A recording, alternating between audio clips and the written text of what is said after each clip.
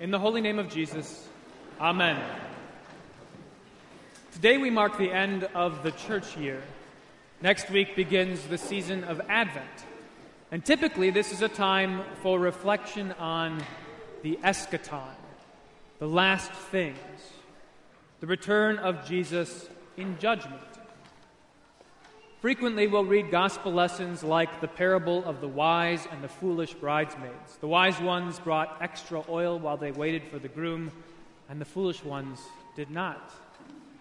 Or we'll hear the story of the sheep and the goats, which are separated to the right and left of Jesus when he comes again in glory. Those texts serve as warnings. Be watchful and prepared, for you know neither the day nor the hour. It's an important warning because it's easy for us to become complacent, to ignore the signs of the end of the age, to be comfortable in our sins, to love the things of the world and thereby neglect the things of God. On the other hand, when we reflect on the last things, we also run the risk of being fearful. We invent superstitions and fantasies about how things will go on the last day, and we lose sight of the fact that for us, the return of Jesus is what this is all about. It's then that we will receive in full everything that we've been preparing for, everything that we've been glimpsing and anticipating. Just as in the Lord's Supper, when Jesus is here in the flesh, it means for us salvation. When Jesus returns in judgment, it is for us a verdict of innocence. When Jesus returns in judgment, he comes as our gracious King, whose presence is our only hope. And that's where today's gospel lesson is invaluable. It isn't a lesson about sheep and goats or wise and foolish bridesmaids. In fact, at first glance, it hardly seems connected to the usual themes for the end of the church year. But it's connected in this way. It's a judgment scene. Pilate and Jesus stand in the Praetorium, in Pilate's headquarters, the seat of Roman power in Judea. Pontius Pilate has a lot on his plate. He was responsible for balancing the interests of Rome with the morale of the people. And in particular, he needed to keep an eye on the religious fervor of the Jews. Generally, that meant just sort of letting them be, leaving them to govern themselves and not getting involved with their quarrels. But today was different. Today, he couldn't let them be because his integrity as representative of the emperor was at stake. The balance he maintained was tenuous, and today he had to tread carefully. Today he was called on to judge a monumental case. And how he decided could swing things wildly one way or the other. If he chose imprudently, he could be discredited as prefect of Judea. If he wasn't careful, he could have a riot on his hands. He could lose every advantage and every bit of power that he had doubtlessly worked so hard to obtain. And so it's a judgment scene. But it's unlike the kind of judgment scene you expect to hear about at the end of the church year. It's not you and I being judged by God. It's Pilate judging Jesus. Now you'll notice in the scene that up to this point, the question of truth isn't even remotely in the picture. And the absence of truth should startle us in any judgment scene. Of all the factors and forces at play in Pilate's world, what is right sits in the shadow behind much more pragmatic issues. Self-preservation, honor, independence, power, those are the values at play in Pilate's world. Truth is at such a disadvantage that Pilate famously asks just after our text, "What is truth?" What does truth have to do with what's going on here today? What does truth have to do with the petty quarrels of the Jews?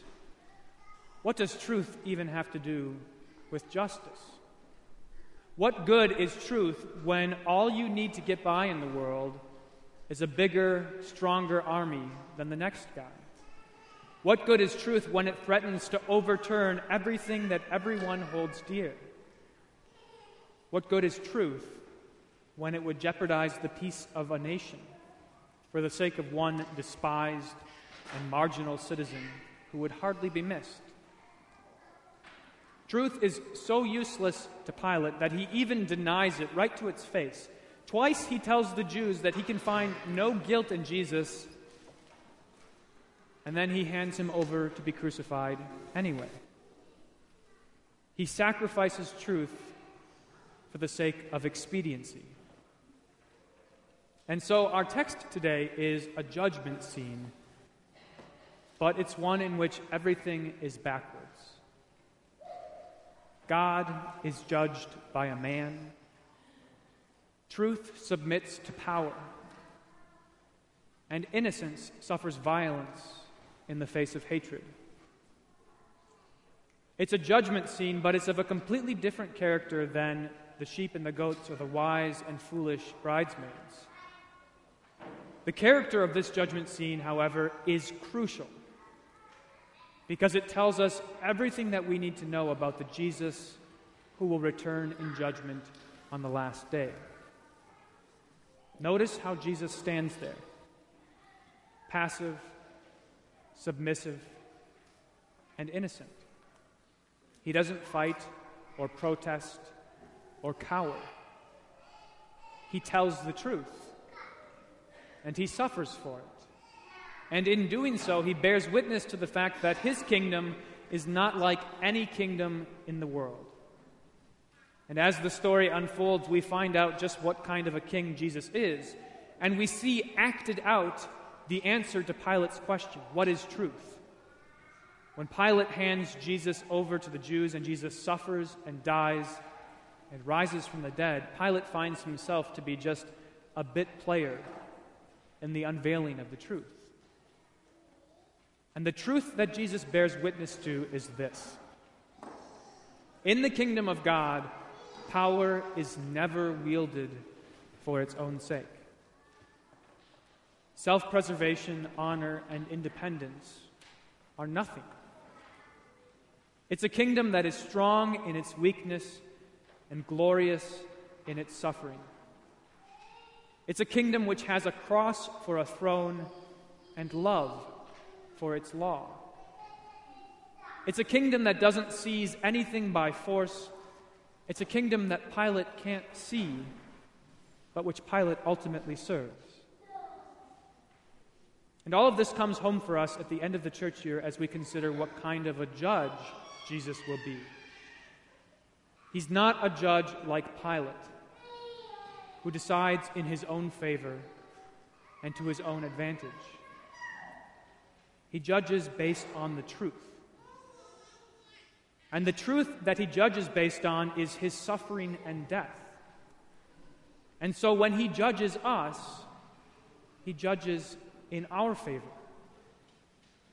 When Jesus returns, we will not see him holding all of our wrongs and our sins against us. We will see him bearing them in himself. When Jesus returns, we will finally receive everything we've been preparing for, everything that we've been glimpsing and anticipating. When Jesus returns, it will be just like this Eucharist we're about to celebrate. Because when Jesus is here in the flesh, it means for us salvation. In the holy name of Jesus, amen.